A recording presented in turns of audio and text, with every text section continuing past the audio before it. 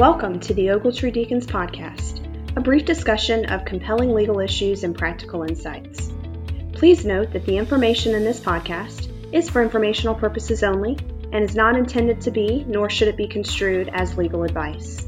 You can subscribe to this podcast on Apple Podcasts or through your favorite podcast service. Please consider rating and reviewing so that we may continue to provide the content that covers your needs. Please enjoy the program. Hi, my name is Philip Russell, and I'm your host of Dirty Steel Toe Boots, a podcast for employers about OSHA inspections, citations, and litigation. The podcast is presented by my firm, Ogletree Deacons, the premier global labor and employment law firm for businesses.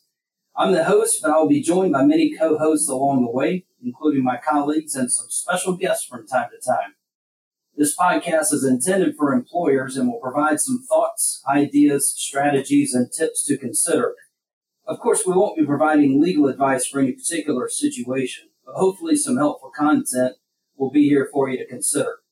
Our intended audience is in-house counsel, safety executives and their team, HR executives and directors, and others who may be involved in an OSHA inspection, citation, or maybe facing litigation.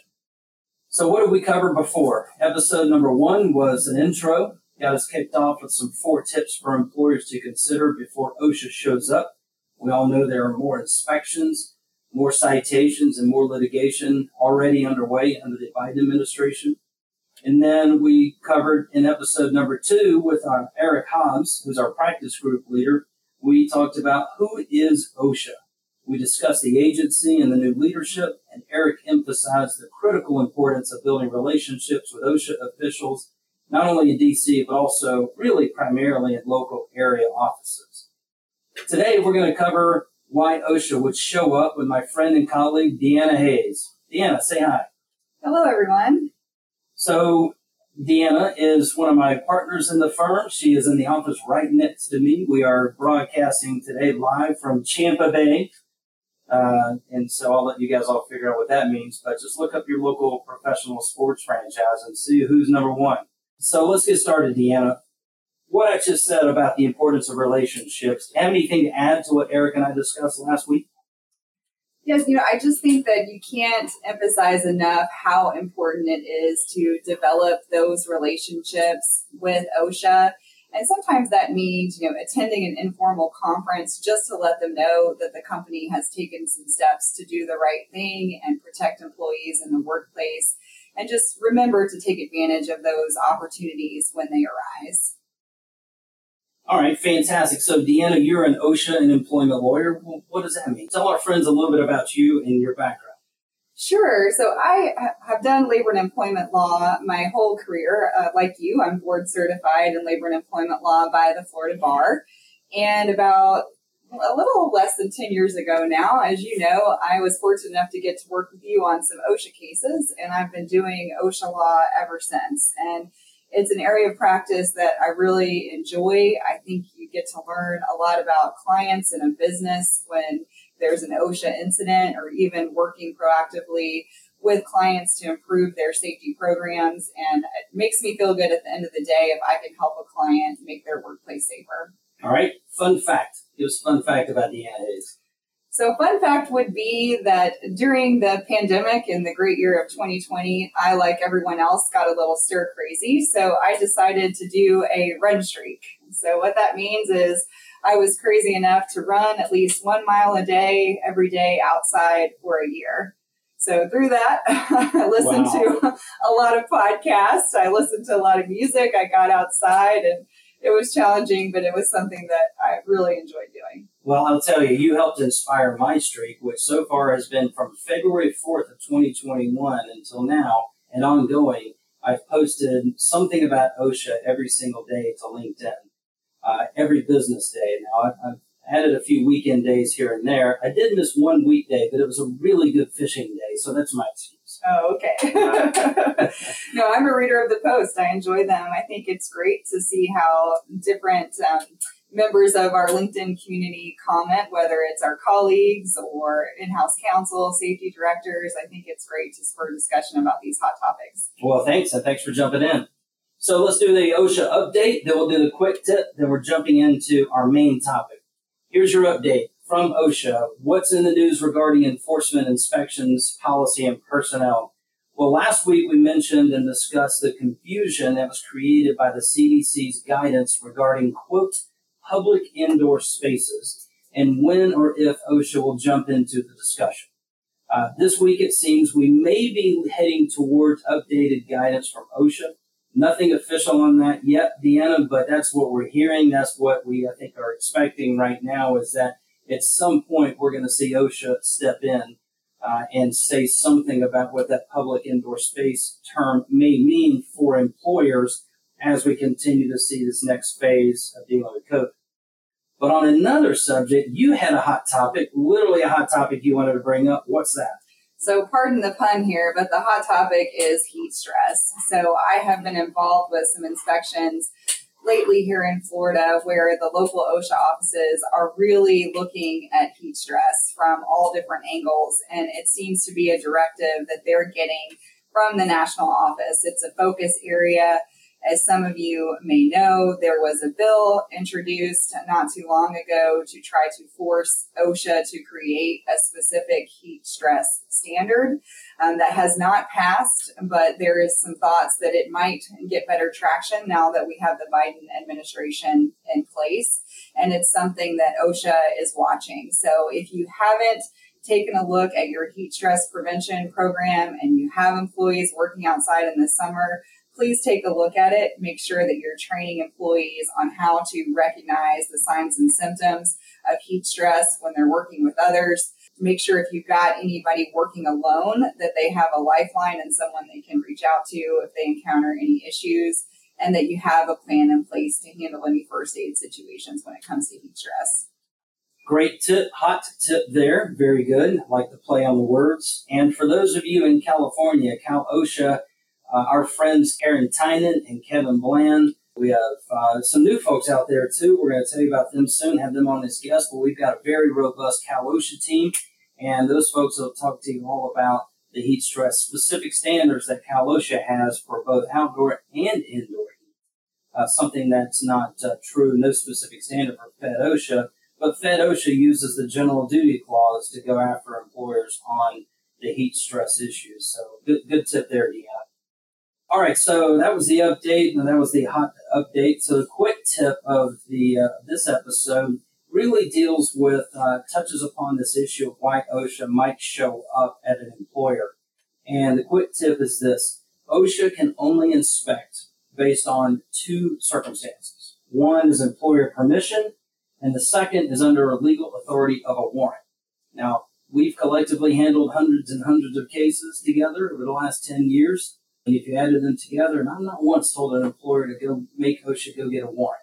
I know that there may be some circumstances when that might be appropriate. I just haven't encountered one myself. I think others in our practice group may have, but those circumstances would be exceptionally narrow. But what an employer can and should consider, Deanna, is consent for the inspection, but make sure that the scope is well controlled. Is that right? Absolutely. And you can do that from the beginning. So if OSHA shows up and your legal counsel is not present, or your safety director who normally interacts with OSHA is not present, you can hold them at bay for a reasonable amount of time. And that may kind of prevent the need to play the warrant card from the very beginning. So again, have a plan in place about what you will do if OSHA shows up. You can escort them to a private conference room so they're not in the middle of your operations, and ask them to wait for who your representative will be. Philip and I have both had the situation where we get on the phone and do the opening conference with OSHA over the phone so that we can represent the client on the fly if we're not able to get to the client's location within an hour or so. And usually, knocking on wood here, the OSHA compliance officer will work with us on that. Their main goal the first day is typically to get the file open, and then they may be agreeable to doing interviews and a walk around at a later date when you can have counsel present. So is this a situation in which, let's go back to last episode with Eric. Is this a situation, Deanna, where relationships with the local office can be helpful? Yes, absolutely. So if it's a compliance officer that you've worked with, or if you don't know that person, but you know the assistant area director or the area director, and they know that you're reasonable and that you're going to be cooperative with them to get them what they need as far as requests, they're going to be more likely to give you that leniency when the time comes. Absolutely. So there's your quick tip of this episode: consent with control. How about that for a catchphrase? Consent with control. All right, so let's go to the main topic. Why is OSHA here? We talked before about who OSHA is. Now let's talk about why OSHA would show up at an employer. And there really are three main areas. We're going to really focus on the two most common today. We're going to talk about reportable events, which is where the employers are required by law to pick up the phone and call the government or do it with their convenient online reporting form. Or there was a complaint by an employee. And let's take these in reverse order, actually. Let's go with the employee complaint. So for those, there are two kinds. There's the kind of complaint where an employee claims retaliation, and that's under what's called 11C of the OSH Act.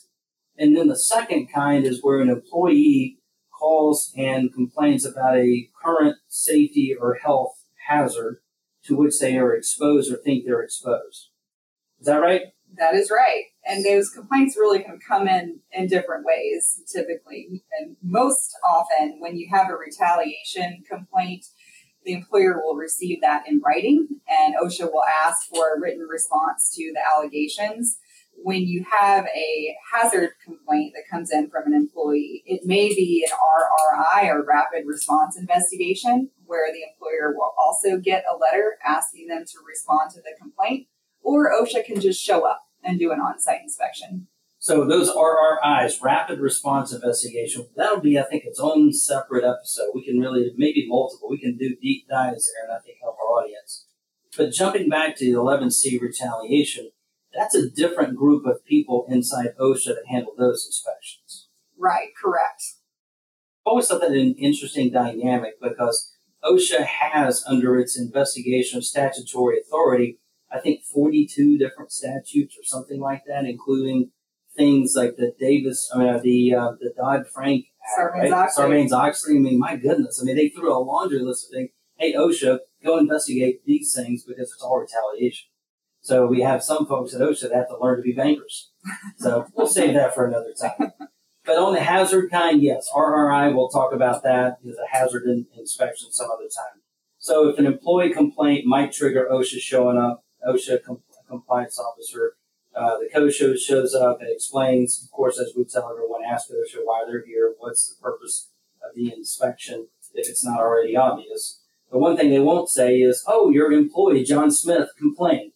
They won't tell the name of the employee, right? Exactly, right. OSHA is going to protect the complainant's identity. It's called the informer's privilege. It's the same reasoning behind why OSHA likes to keep employee interviews private and not have an employer present when it's a non-supervisory interview. Okay, well, let's talk about those reportable events. Now, here I'm talking about a distinction between what's recordable, which is what goes in your logs, employers, versus what is reportable, meaning you must pick up the phone or log in to the OSHA's webpage and report something bad that happened. And there are 4 categories of reportable events. Fatality is one. Second is hospitalization. Third is amputation. Fourth is loss of an eye.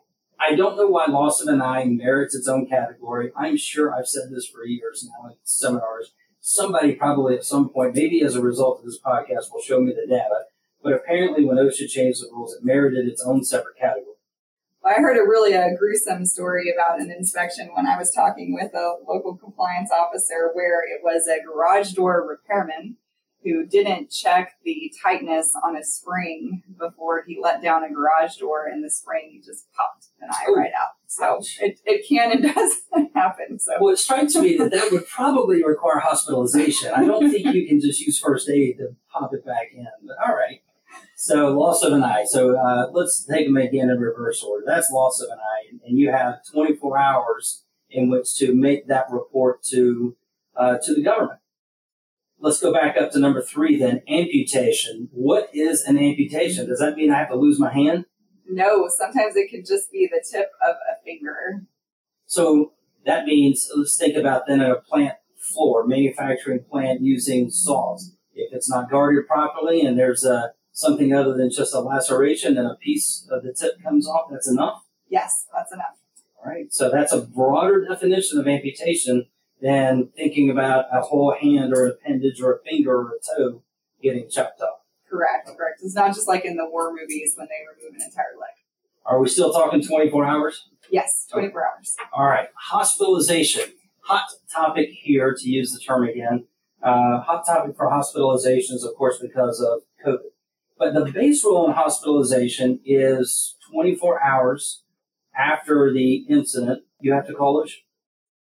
Correct. Unless the hospitalization occurs more than 24 hours after the work-related incident. If it occurs after 24 hours, it is no longer reportable, but it is still recordable on the OSHA logs. As long as it's work-related. As long as it's work-related. Hence the issue with COVID. Correct. Okay. And with COVID, for those who are fortunate enough to be covered under the healthcare ETS, those rules have changed. So what OSHA has done it has removed those time frame exceptions. So now you have to report the hospitalizations from COVID if they're work-related, regardless of whether or not they occurred within the first 24 hours. Okay, so hospitalization means what? Does that mean going to the emergency room? Does that mean just going down to the down the street clinic? What is hospitalization? So OSHA defines it as inpatient admission or receiving treatment beyond first aid. So inpatient treatment, but not observation, right? Correct. So that means that there are some scenarios in which someone might get admitted to a hospital only for observation. Correct. And going back to our hot topic example of heat stress, for instance, if you have an employee who's feeling lightheaded or who may have fainted at work and they get admitted to the ER for observation but then get released, that might be a situation where it's not reportable. So the challenge then is, how does an employer know?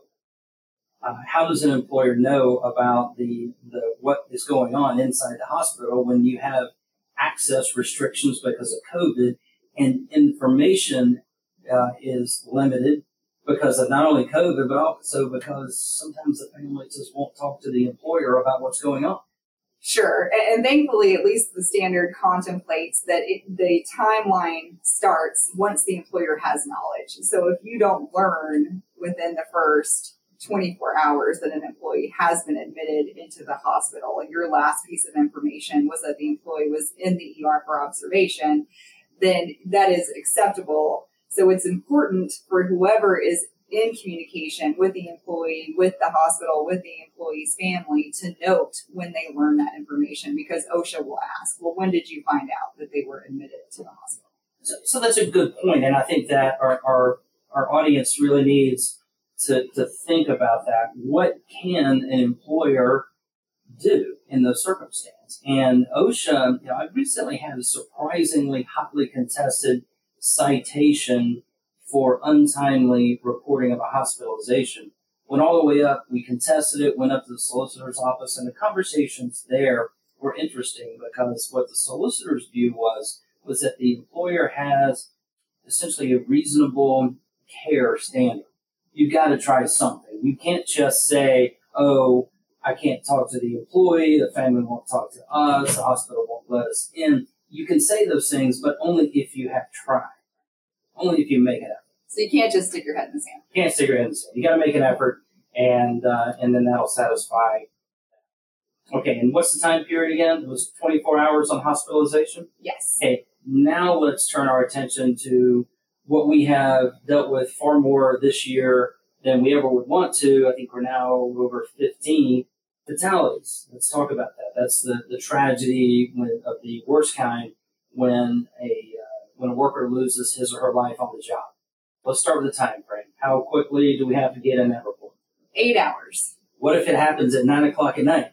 8 hours. 8 hours. What if it's on a weekend? 8 hours. It doesn't matter. Doesn't matter. Can you call OSHA on the weekends? I hear they don't work on the weekends. They've got limits on how many hours they can work, right? You can call the hotline or you can go online. And I think we have varying schools of thoughts about what the better approach is, whether to call in a reportable incident or to go online. I personally like the online reporting. Just be careful about what you put in there because you probably don't have a lot of accurate facts right when an incident happens, but it gives you a timestamp. So there's no question about when you made the report and that the report was timely. And you'll notice in those fields, some are starred, which means they're required. Only fill out the required boxes initially. You can give OSHA the rest of the information later when you have it. Well, let's just pause right there for a minute. That form you fill out, dear employers, is not a confessional.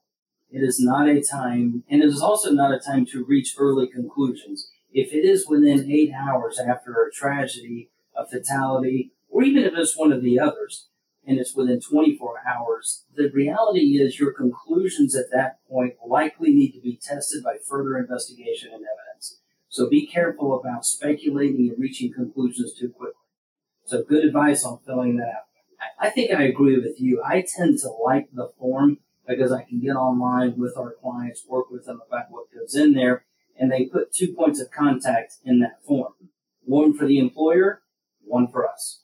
And if it's to an office with which we have an ongoing relationship, I think that it might help that we can bank on our relationships and help add value to the client by putting our name in there. Agreed. And it can help buy some time because sometimes it's easier for the legal representative to say, I've just been retained to help the client with this. I'm still getting up to speed on what happened. I will share the information with you as quickly as I can. Okay. So those are the main 4 things that result in a reporting. So then the next question is, if you make that report, what happens next? You mentioned an RRI. So let's maybe give that a moment or two more. What is an RRI?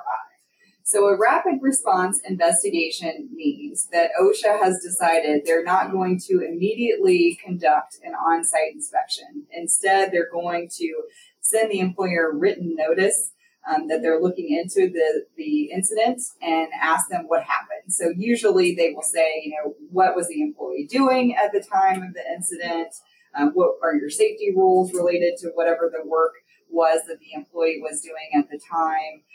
They may also ask for copies of your safety program, OSHA logs, and other basic information. But it is a written investigation. But there's a nice disclaimer on the front that says, based upon what you tell us, or don't tell us if you ignore this letter, we may decide to conduct an on-site inspection. I think we'll do a deep dive on RRIs in another episode, but the key takeaway I think there too is the form they send the employer says non-mandatory investigative tool. Well, if the government tells me non-mandatory, I might be wanting to listen to that direction. All right, we'll cover that some other time, but let's talk about then next, of course, OSHA might show up and do an on-site inspection. And they don't have to call and say, thanks for the report, we're on the way, we'll be there in 2 hours. Correct. I always tell clients just to assume if you've made a report to OSHA that OSHA is coming. So get prepared. Make sure that the job site or your shop is cleaned up and ready for an OSHA inspection. Take a look at your OSHA logs because you're required to produce those to OSHA on site. And remember, I think a lot of employers kind of forget the fine points when it comes to recording, that really you are supposed to put an incident on the 300 logs within 7 days of learning that the incident was work-related. So they should be up to date as of a week ago when you submit those to OSHA. All right. And then, of course, there's a third option that what might happen if you make a report for any of these is nothing. And although rare, it actually does happen from time to time that nothing happens. OSHA doesn't show up. And if they reach out if you make it past the 6-month statutory deadline after the incident, OSHA can do nothing. So that's what might make OSHA show up. There was another category of emphasis programs, national and regional. We put that one off for another episode. We'll do that on a deeper dive. But that's another reason. It's just not the one that seems to drive the inspections the most. Why OSHA shows up really is primarily driven by reportable events and employee complaints. So I hope we give you some value on those today. The main action item from today's episode, I think, Deanna, is to just have a plan. Know what you're going to do before the incident occurs that must be reported, and certainly before OSHA may show up for any other reason. The key emphasis here, though, is not to just have a plan that is known by the executive team and the safety director, but to make sure that it's known by site managers and supervisors. 3 times last week, I had OSHA show up at clients for various reasons. And 3 times out of those 3, the executive team, who I work with the most, knew what to do. But they didn't know that OSHA was on site at their facilities. 3 times it happened. So it was a surprising week. And all 3 times, there were local site plant managers, job site supervisors, foremen, who had no idea what to do. The training simply didn't make its way down. So that is my soapbox that I'm getting up on now, which is to try and help emphasize to employers the absolute need to consider getting that training and that knowledge down to folks who might be the first line of contact when OSHA just shows up.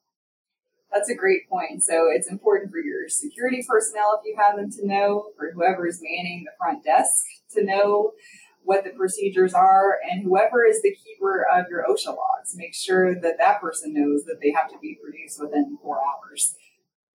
That's right. Well, Deanna, thank you so much. Appreciate you joining me on episode 3 today. Well, I'm sure we will have you on future episodes for deeper dives as well. I look forward to it. It's been a great experience. Thank you for having me, and thank you to everyone for joining us. Thanks for joining us today, folks. We'll see you on LinkedIn. Both of us are there and engage in the platform regularly. Check us out at ogletree.com as well, where you will find our workplace safety and health practice group blog and other resources. And we will see you next time on Dirty Steel Toe Boots. Thanks, everybody. Goodbye.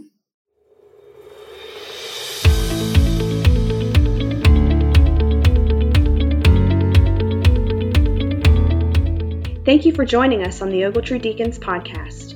You can subscribe to our podcasts on Apple Podcasts or through your favorite podcast service.